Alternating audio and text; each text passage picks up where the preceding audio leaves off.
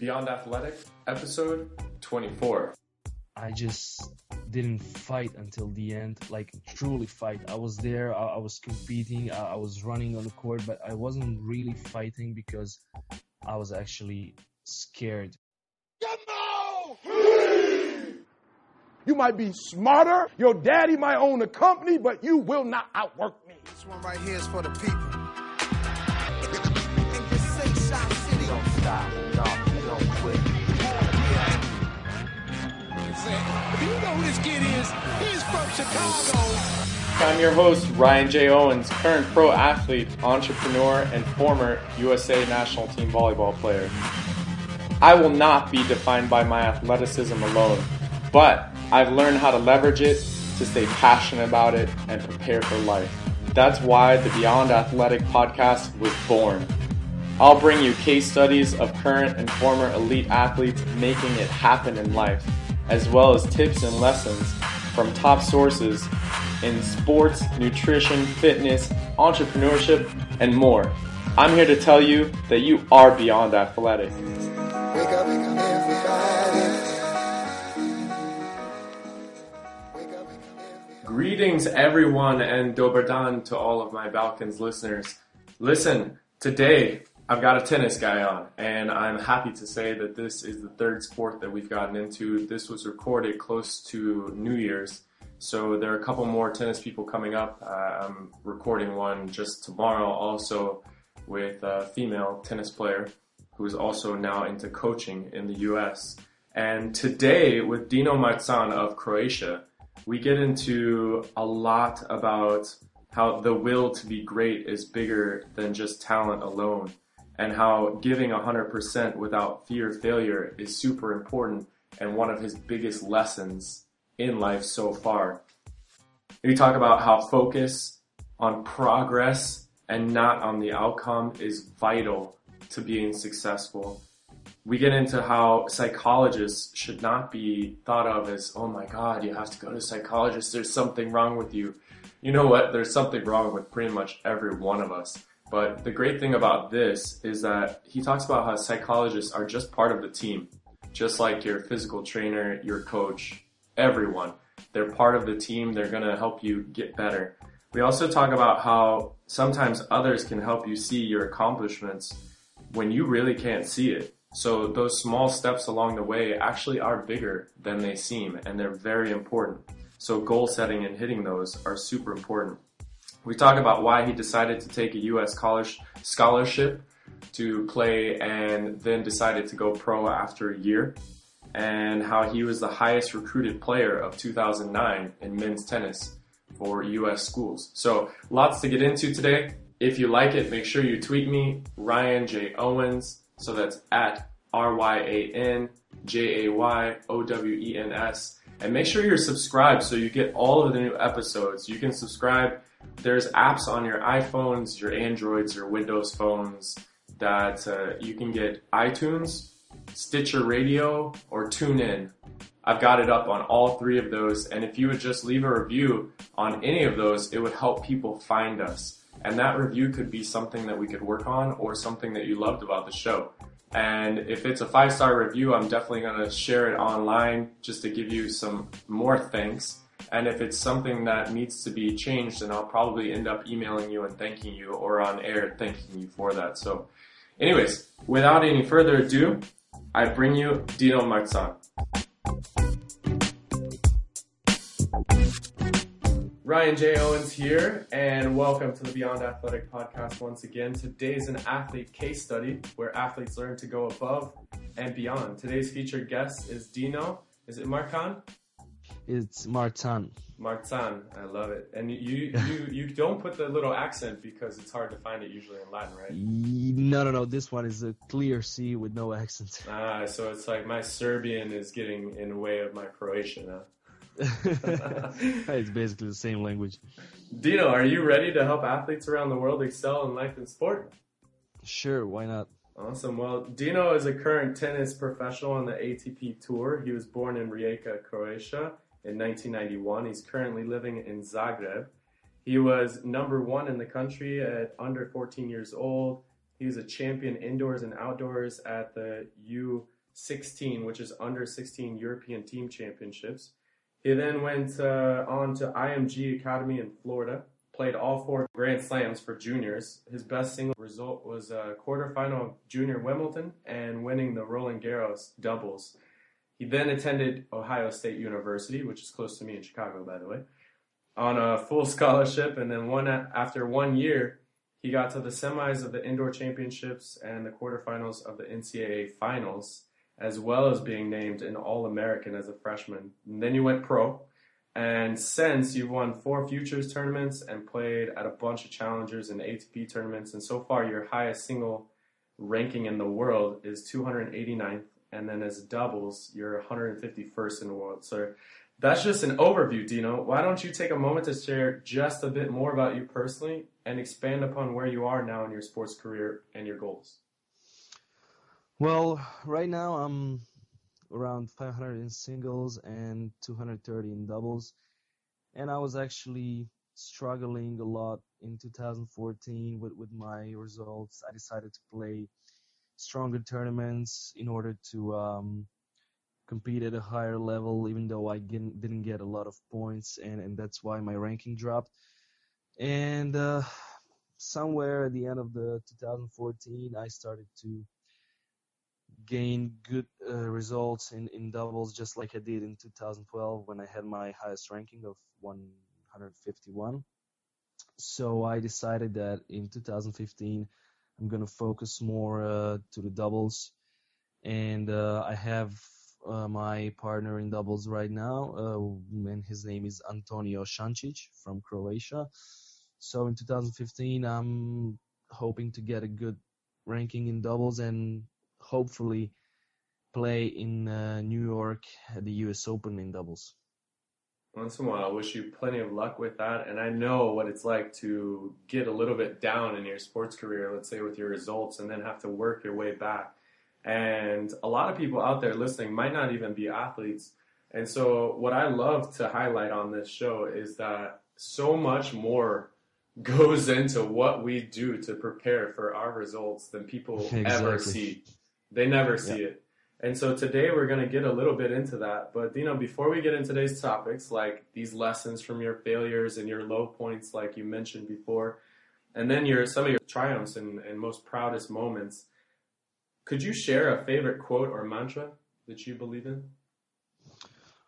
Well, I like some of them. I even have a tattoo on my arm with some of the quotes, but one of my favorite would be, it's the will of the man, ain't the skill of the man. And what does this mean to you?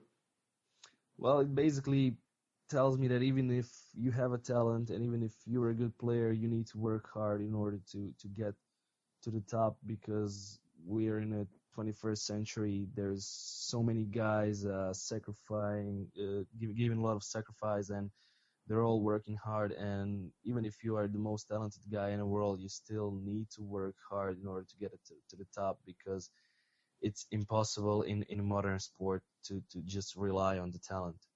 Yeah, that resonates with me, buddy. I can tell you that right now. I see it so often, athletically gifted athletes can only get so far.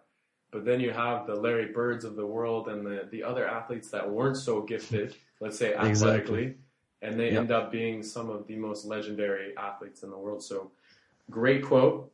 And what are you most grateful for today? Not generally in life, but like as of today, what are you most grateful for? Well, I'm grateful for all the respect that I get from the players. In November 2014, 2 months ago, I was attending the ATP World Tour Finals in London. I was there as a sparring partner from one of the ATP's partners, which was Tecnifibre. And I was there to practice with the guys and be there to prepare them for matches. And there was top 8 players in the world who really spent a lot of time with me, and with some of them I used to practice as a junior, so they didn't see me for 5 or 6 years, but they remembered me straight away. So this respect that I get from the one of the best athletes in the world, it really makes me feel well. Yeah. I love having athletes that come on and really just any guests share what they're most grateful for, because sometimes it's really important that we remember, you know, the people and the things that help us get to where we've gotten so far. So, and speaking of these people, we all need coaches and mentors in our life. That's how we're going to get to the top, right? Exactly. You need a team around yourself. It's impossible to do it on your own. Yeah, and this is really important, not just in sport, but also in life. So could you just highlight who was, let's say, your biggest mentor so far in life and sport? And it's okay if they're different. Yeah, I mean, it's tough to just take one person out because I had different coaches, but I have to mention a few of them. First of all, there was Goran Prpic, and he was number 16 in the world. He has a bronze medal from the Olympics in Barcelona, and so on. He was one of my coaches. I really learned a lot from him. Then again, from Nick Bollettieri when I was practicing in IMG in Florida. Then again, I spent 16 days last year in Dubai practicing with Roger Federer. He also had a huge influence on me. Some of the advices that I got from him, his coach Paul Anacon. And finally, now in London, I spoke to Boris Becker, and he also gave me a few really great advices. So I have to take all these people, and they all influenced my life and my career. Yeah, I love that. And so a lot of these athletes, I mean, and these coaches, they weren't just giving you what you're saying is advice for your sport, but also for your life. Exactly. So I'm really thankful for this. And those are just the guys that I actually met, and those are the guys who are all tennis players. But I also read the autobiography from Muhammad Ali and from Michael Phelps and the other great athletes, and really it's really motivating. I would suggest those autobiographies to all the athletes, especially young athletes coming up. Thanks for sharing that, and I'm definitely going to link up to those ones you just mentioned. And for people listening out there, autobiographies, some of the most successful people, not only in sport and in business, but in life, they recommend time after time autobiographies of other people that they've studied and they've learned so much from. So those are great tips. Now, we're about to dive into the positive stuff soon here. But first, Let's learn a little bit more about how someone like yourself could have failed or stumbled or hit some obstacles, like you mentioned. And why don't you just share one of the biggest struggles or failures with us? Take us back to that moment, and let's hear his story. Well, the one that I really remember the most, the one that really hurt me was in 2012 when I had my highest ranking. At that moment, I was trying to catch the qualifying of the US Open. So the last tournament that I was able to get points, which count for qualifying of the US Open, was in Romania. It was 2012, I think it was July, and I was playing in Timisoara. It's a pretty nice town in Romania, and I was playing second round. And if I would win that match, I would be 90% sure to play in the qualies of the US Open. And it was a long match. It was a hot day, and after 3.5 hours, I lost 7-6 in the third set. So it is the closest score that you can lose, and it really got me down. And from there on, I didn't make it to the US Open qualies, and from there on, my ranking started to drop, and I was actually never able to get it back there, and it really felt bad. No. And what's something that you realized about yourself from that moment now that you can reflect back on it? Well, I mean, at the end of the day, you realize that the most important things in the world are not playing the US Open or being 290 or 250. As long as you stay healthy and as long as you make your life easy for yourself in order that you are happy about what you are doing, failure can be a really small part of your career. Yeah, and if you were to, let's say, think about some of because that was a catalyst, let's say, for this little slide or whatever in rankings, because I do agree, rankings, they're really not important. I mean, if you worry about the process to get where you want to be, then you're going to get there. It's just, Exactly. It's a matter of time. So what would you say, because something maybe psychologically, because you've been pretty healthy, I guess you're saying, what psychologically do you think changed in that moment, the moments leading up to like this little slide down, and what's different now that you've taken away from that whole lesson to move forward? Well, the difference is that now if I would fail like this, it wouldn't be such a tragedy. I would get over it sooner, and maybe it wouldn't be such a drop after the failure. Mm. Now that you've shared one of your struggles with us, I'd like you to take us to a time in your sport where, let's say, one of your worst fears, or okay, just a normal fear. You know how it is as an athlete. We have those times where fear of maybe failure or fear of just expectations being too high for us, et cetera, they might creep in. And could you just take us back to a moment where in a match that you might have made a key mistake or an error, or you just didn't do something because of some fear? Well, it happened to me. I wouldn't say a lot, but I had decent amount of matches where I just didn't fight until the end, like truly fight. I was there, I was competing, I was running on the court, but I wasn't really fighting because I was actually scared to win. I was actually scared to give my 100% and fail. So, I mean, after I realized what I'm doing, because at this moment you're not aware of what you are doing. You think that you are on court competing, everything is all right. But then later when you finish the match and when you honestly talk to yourself, then you realize that was not your 100%. And when I started working with some sports psychologists, we realized that there was actually a fear from failing and giving 100% of yourself. And then by working with them, I started competing 100% and don't care what's going to be the outcome. As you mentioned, I started focusing on progress and not about the outcome. Yeah.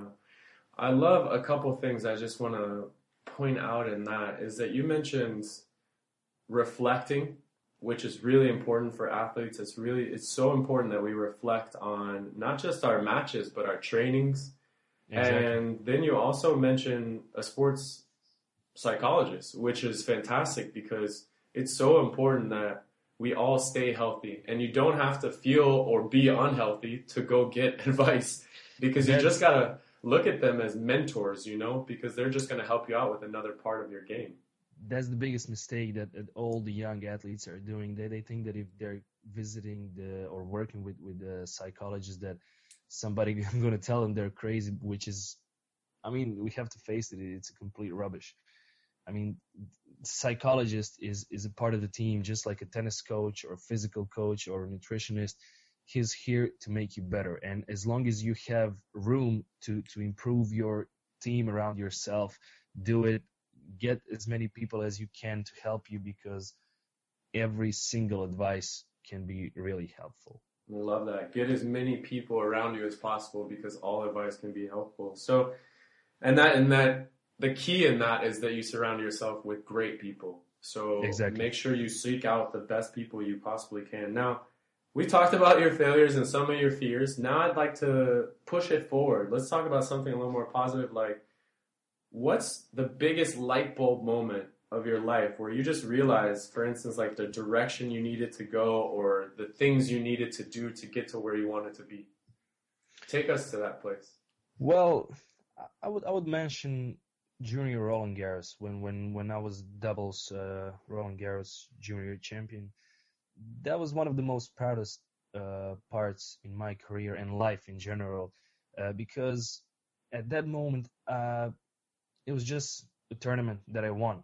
But when I got back home, when I saw all the press around me and all the media talking about it, then I realized, wow, I mean, I really did something big here. And even today, that was 2009. So even now, 6 years after this, it's a junior Grand Slam. It's not a professional Grand Slam, but still, there's so many people coming to me who they didn't know me personally, but they come up to me and say, "Oh, wow, you were the Roland Garros doubles champion." So it was part of my career where I realized, okay, I really might make something in my life in this sport. I really could do it, you know. And unfortunately, I didn't go for doubles 100% because I was pretty good in singles. So it was tough for me to give up on singles to go for doubles. But my partner back then, with who I won the Roland Garros, he continued to pursue his doubles career, and right now he's number 27 in the ATP doubles ranking, and he lives a pretty good life, I can tell you. Yeah. I love that you mentioned, like, some of the things you mentioned in there, that your proudest moment was also your light bulb moment where you just went, wow, this is something that I actually am really, really good at and that I should keep pursuing. Yep. And definitely. I like how you mentioned, I mean, some of the things that were catalysts for that were people who would come up to you and acknowledge you for something that you accomplished. And I'd like to point out that not only can this be a great, like, inspiration to move forward with what we do, but this should also be something that we kind of take the same as the negative, let's say, things when people, when they have something bad to say about us. Like, let's say when you have, like, a little bit of your slump, somebody might have been like, hey, Dino, what's going on? And you could be I just want to remind people out there that while these things can be inspirational, they're all worth just about the same, because all that matters is what's inside of us. So some of these things help us listen a little bit more to what's inside, and that's key, that we listen to that driving factor inside. So thanks for sharing that. And I don't have to ask you what your proudest moment is now, because you just gave it. So let's talk about why you chose to go to a U.S. school. Well, I was high ranked junior. I was number 24 in the world in the junior rankings, and I could have been better ranked, but I decided to stop playing junior tournaments 6 months before my junior career was over, because I wanted to compete on the ATP level. So at that point, I knew that this transition from juniors to professionals, just like in any other sports, it's the greatest obstacle in sport. And I knew that I needed a lot of money and a lot of good people in my team to make a progress. And I wasn't sure if I'm ready to make it that fast. So I was the highest recruited international tennis player in the 2009. Mm-hmm. So I basically could have just pointed with a finger where I'm gonna start my college career. I had the offers from all the top schools, and I chose the Ohio State because they had a good coach. They still do. He's the same coach, and he was doing a great job in Ohio State. They had a good team. Even Andrew Agassi emailed me saying, "Oh, you should take Ohio State." And okay, they did a really good recruitment, and they promised me maybe more than they could accomplish. But I said, okay, I have nothing to lose. I'm gonna go there, see how it goes. If it's the right thing for me, I'm gonna push it until the end. If not, I can go pro in at any point, you know. So it was a good transition, and it still is a good transition from juniors to professionals. And to the young players out there, I mean, if you are not 100% sure that you have the right things to make it fast, if you really are not sure that you can be top 100 in the next 1 year, go to college, take 1, 2, or 3 years off. It's a great transition from juniors to professionals. That's why I attended the Ohio State University. Yeah. And just quickly for us, why don't you highlight the differences between tennis, let's say in Croatia, where you're from, and the opportunities that gave you for transitioning to pro, and then also the school educational system and the U.S.? Well, the school and educational system it's actually pretty good in Europe, so this is not the problem. But the problem is that to compete at some good sport level and do the education in Europe, it's almost impossible.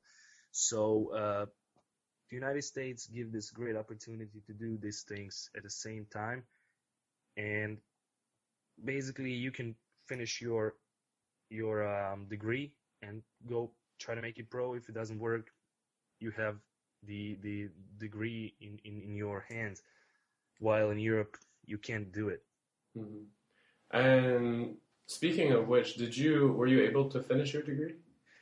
No, I actually quit college after one season, and as I was the first freshman All-American in the history of Ohio State tennis, they decided to freeze my status so I can basically come back to finish the degree and help their team as a volunteer coach at any point of my life. So I always have this option opened. And I believe that it was a right choice to go pro at that point, because college tennis was really not the best solution for me, because I was used to travel a lot. I mean, ever since I was a kid, I was playing a lot of tournaments and traveling and changing places. And then to be, I wouldn't say stuck, but when you are kind of stuck in this routine, you have class in the morning, practice afternoon, and then finally you get to travel somewhere to play a match against some other university. You just get there, play a match, and come back. You don't get to see anything. And it was a really different style of life comparing to what I had until then. Yeah. And I want to just be pretty specific about it, though. You were saying that it wasn't the right fit for you after that first year. So the transition, like, it helped you to transition to pro, but to go on with it at that point wouldn't be a good fit, right? Exactly. That's it. Yeah, I might have say it different, but that was the point. Yeah. Okay. I got it. All right. Great. Thanks for sharing. And I want to just point out to people that you did go there on a full scholarship, which means the school pretty much took care of everything, right? Yes, they had the healthcare system. They really took good care of me. So while I was there, they made my stay really comfortable. Yeah. And I love that you mentioned, like, being prepared for the future, you know, and having a degree to kind of lean back on just in case you need it. And also now shining like you did as a freshman there and being able to get your status frozen there so that you could come back and add value with that team and maybe even study a little bit at the same time, correct?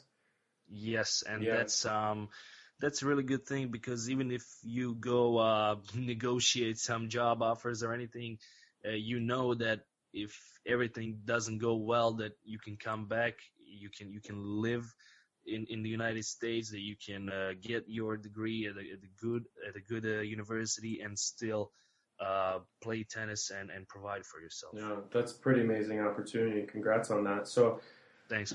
Listen, speaking of this future and all of that, one of the real big reasons for Beyond Athletic, Dino, is that I just saw too many athletes failing at life. And by failing at life, I just want to mention that, you know, most pro careers, let's say especially the top sports in the States, and I'm not sure what it is for tennis. I'd like you to tell me what that is, but for like NBA, basketball, NFL, all that stuff, it's about 3 to 5 years. And within 2 to 5 years of retiring, 60 to 78% of all of them will end up broke, divorced, or unemployed. And 36% or more will end up in trouble with the law. And so having a plan in place is just so important. And what's the stat, let's say, for average pro career tennis? Well, I mean, in tennis you can compete until you are 30, 32, so basically it leaves you a lot of years to play. I mean, a lot of years comparing to some other sports like gymnastics, where your career is finished when you were 25. One of the problems with tennis is that, especially in the Eastern European countries, is that they take the kids out of school at the early age, because they basically push their kids into tennis to secure themselves financially, not because they really love the sports and love the competing. That is one of the problems, and that's why those kids, if they don't make it, they stay without the education, without any knowledge about how the world works. But on the other side, the good thing about tennis is that once your career is finished, there's so many job opportunities. For example, in soccer, you have one coach to the team of 11 players. So when you are done with your playing career, to find a coaching job is really tough. In tennis, there is one coach, one player, and there is so many stuff in tennis that you can do. There is so many country clubs where you work with kids and old people, and there is so many job opportunities in tennis. So that's why there's not a lot of players who, once they finish their career, get in trouble with the law or they stay unemployed or something like this. Yeah. And I just want to point out there, I mean, there are a couple things you talked about. And for tennis, though, it does matter that you do need to find source of funding. So this is something that could also hold you back, let's say. So that's a big issue, yeah. Yeah, being in school is also a great thing because you might really need to pursue that, and you shouldn't just drop out just to go pro. And that doesn't mean that you can't continue your education. You know, there's so many different ways to educate yourself at a great level. I mean, you can take these massive open online courses that are free. I mean, schools like Yale, Stanford, Harvard, all these top schools around the world, they offer free courses. So it's not like you have to stop educating yourself. So speaking of all this, what's got you most excited these days in terms of your hobbies, your projects, your goals? Well, especially, I mean, during December, I have kind of the off season, so I like to relax myself in playing soccer with my friends and going for golfing. So those are the two sports that really excite me, and I really like to do them for fun. And I'm really excited about next year because I'm gonna focus more in doubles, which was always my better side. I was good in singles, but better in doubles all the time. So I believe that I'm gonna make some good results in 2015 in these doubles, and it really excites me. I love that. I believe you're going to do it too, man, because I can hear it in your voice. I can hear kind of the change, the shift from when you talked about, you know, let's say the other things that bothered you in the past. And it can really, it shows that you're past it, you know. I love that because it's not an easy transition. So no, it's not. It's really tough, especially for the guys who were having problems with the injuries. I was lucky enough to have just few minor injuries, but dealing with injuries it's really tough part. So I spoke to the guys who were recovering from the injuries, and it's really nice to see that someone is back from the downside, you know. Yeah, I know we spoke a little bit in the pre-interview about one of the guests coming up, Bassam from Lebanon, and that he's getting ready and geared up for one of his comebacks right now too. So I'm really happy for him, and I wish him the good luck because he's a good guy and he's a great worker, and it must be frustrating to be holded back by injury, and I believe that he's going to do well. Yeah. Awesome. Well, Dino, now we're at the point where we're going to give some tips, and I like to call this section Your Tip Jar. So this is Dino's tip jar, and we're going to go through some of these, and I kind of want to just ask you a few questions and just get kind of quick fire answers back about each one. We're not going to go very in depth. Okay. But what's the best advice that you've ever received? Wow, that's tough. Okay. When nothing goes well, just focus on working your feet and watching the ball. And what's one of the first things you like to do when you arrive at a new arena to play? Just hit 20 minutes down the middle. And what personal habit do you believe contributes most to your success into getting where you are today? Hard work. Love that. And in terms of hard work, I just want to clarify that because a lot of people, like we talked about, they have no idea what athletes have to do. Exactly. Just walk us through what hard work means to you. Well, in the off season, it means getting up at 7 a.m., having 2 sessions of 2 hours and 1.5 hour more in the gym, watching what you eat, taking the protein shakes, and then when you get to the tournament, spending, 4 or 5 hours a day in the club thinking about the match, preparing yourself, and it takes a lot of time off the court as well as on the court. Thanks for sharing. And speaking of recovery and being prepared and all that good stuff, it's super important that we get an adequate amount of nutrition and sleep. And just speaking about a couple of those things, how long do you normally like to sleep? And what's your morning ritual? And how early do you like to show up to training?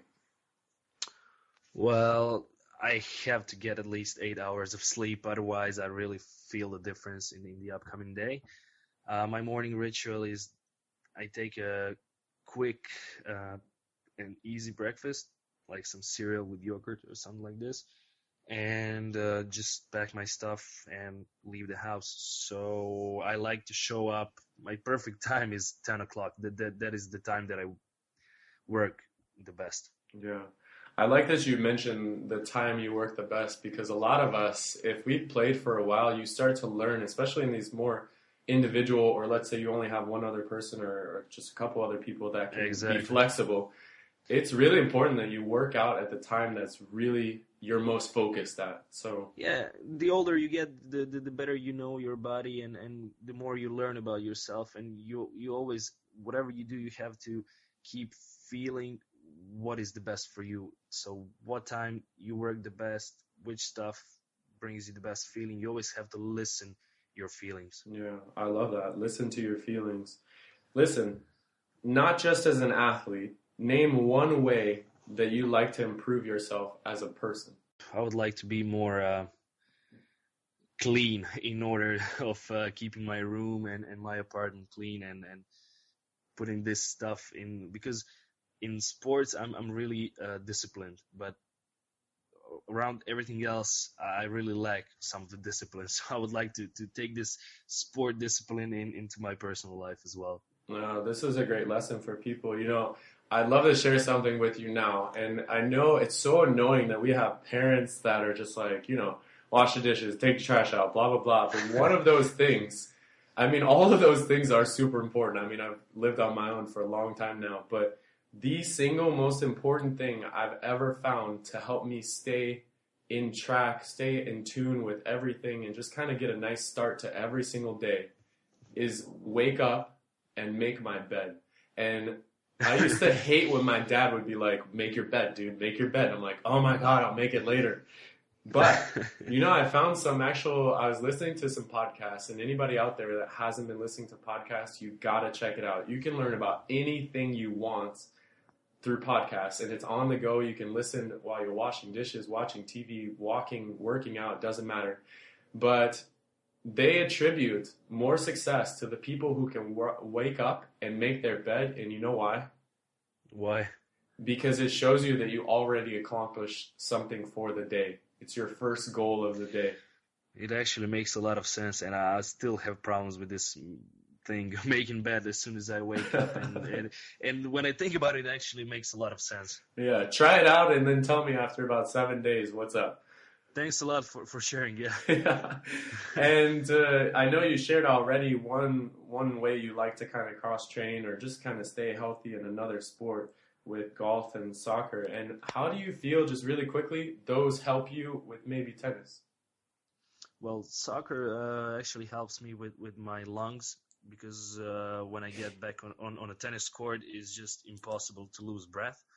And then golf really relaxes me and kind of get me into the quiet place in nature where I can really work on my well-being.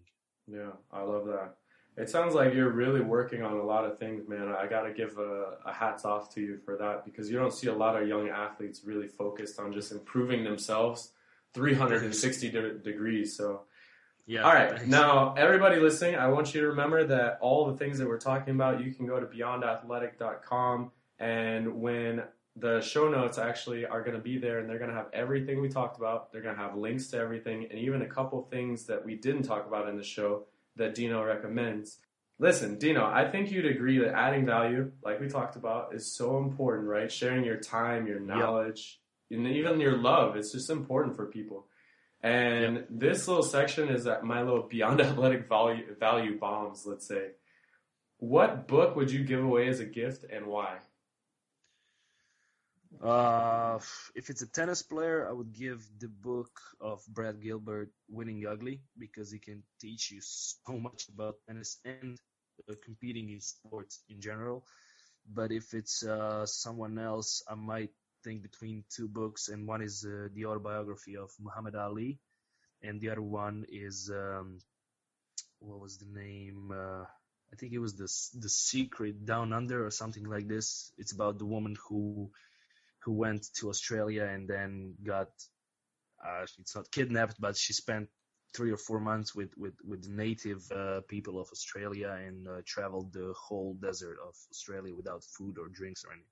Oh, wow. Yeah, we're going to have to look that up, and I'll put that in the show notes also. How do you like to improve athletes and add value to their lives? Yeah, I was actually helping some of the guys now in December since I had some time off. So I was helping 3 young players, and I really liked it because really feels well to help the guys, and especially when you see their faces when you help them with something. For example, I had a lot of clothing contracts, so I have a lot of clothes back home, and I gave away, I don't know, 20 shirts and 20 shorts and then stuff like this to a young player from Rijeka, and he was just by seeing his face, how proud he was that I gave him some of my stuff, it made me feel really happy. Yeah. So not only was it a win-win for both of you, but I mean, he walked away with some extra gear. That's pretty dope. And some skills that he didn't have before that, maybe too. So, of course, I stay in contact with these young players, and I always give them tips how they should prepare for the tournaments, which tournaments they should play, and they even ask me how am I doing, but I try to talk more about their careers and help them to go through this stuff, because I remember when I was young, I didn't have nobody who was playing the ATP Tour advising me which tournament should I play or how should I prepare myself for the tournament. Yeah, and I love that, because any young listeners out there, or anyone really, I mean, if you're in tennis or you're an athlete just in general and you're looking for some advice on how to get better, how to get to the next step, we're going to be setting up through a nonprofit that I've started, Elite Sports Students. I've mentioned it before, but we're going to be helping kids link with people just like Dino that can help them one time per month with answering questions via video. And I think, Dino, you're interested in working with us in some way, and that'll be great. So anybody that's interested, go to beyondathletic.com/ESS. That stands for Elite Sports Students. And anybody interested in helping and possibly being a mentor for these athletes, go to beyondathletic.com/help. So before we tell listeners how to connect with you personally, Dino, and follow your journey, I'm going to give you a do-over, okay? I'm going to give you a do-over in sport. And everything you know now, you still have it, but you're starting this sport all over again from exactly where you started before. But you also have this podcast with people like yourself and others, best-selling authors in sports and all that kind of stuff, nutrition. What would you do differently to set yourself up for success? Well, I would definitely have less moments of desperation and depression and uncertainty, and it would definitely help me to motivate myself to see at the example of the other guys that they also went through it and they got out of this, and I would definitely have much more self-esteem and self-respect as a player. I love it. So you'd be part of the Beyond Athletic Nation. I love it. Awesome. Sure. Now listen, Beyond Athletic, I know we talked a little bit about why I'm doing this, but I just want people out there to remember, sport is just a vehicle on the road to life. It's just part of your journey. It's not the destination. And so there's so many lessons to be learned in life from sport, and everything that you learn in sport applies to your life. Not only the way you educate yourself, but in business and personal. So listen, Dino, 1 out of 5 children from 7 to 13 years old, they think that an athlete is their role model. And I gave you the stats on athletes. It's pretty grim. So being that, you know that you're on this show because I actually believe that you are a role model. And I think you've proved that through some of the things that you've given today. So knowing everything that we know and everything that we talked about, what is your definition of an athlete? My definition of the athlete would be professional person. So the person who takes really good care of their career, someone that you can rely on to, who's going to be everywhere on time, well prepared, be a role model to the young kids and young athletes, and someone who can make this world a better place by using their popularity to a good cause, and someone who can bring great motivation to the world. Because for me, there is nothing more motivating than seeing. Did you like the show? Professional athletes. Leave a rating and review on iTunes or Stitcher.com so others will find us. And share the love. Think of one person that could benefit and send them the link for this episode. For more resources and tips, go to BeyondAthletic.com or tweet us at BeyondAthletic. I appreciate and thank you for listening. Share some parting pieces of wisdom, because you've dropped a lot of little knowledge bombs, and how listeners can connect with you, and then we can say goodbye. I'm going to show you how great I am. I have the Facebook profile. And this concludes our Chicago show. Please stay tuned. Personal as possible, so I don't accept any friend requests from the people that I don't know. But the section for messages is always open, and I'm trying to answer every single message. So this is one way. And I have a Twitter account that has been kind of authorized by ATP, so this is really my account. You can see the blue thing next to my username, and I'm always able to reply on the messages. And what's that handle for that? DAJNOO8. All right, and I'll link all of that up in the show notes. And I gotta recommend to you, bud, you gotta get an athlete profile on Facebook, because it just makes life so much easier, because they can message through it and you can post everything that has to do with your sports career there, and then people can stop getting involved in your personal page, because then you lose that personal touch with fans or followers or teammates, and that's so important that we have that. So just a recommendation. Thanks for the advice. I think I'm gonna do it. Yeah. Listen, now, I told you a little bit about my goal, but I just want to put this out there. My goal is to help beyond 1 million current and future athletes to use sport as a vehicle, discover more about life and success, and really to leave legacies. Like Dino talked about, helping other people, doing good for the world is very important for athletes. So I just want to acknowledge you, Dino. Thank you so much for coming on the show. I want to acknowledge you for all the hard work that I know you've put in up until now, man. The struggles that you've gone through. I appreciate it.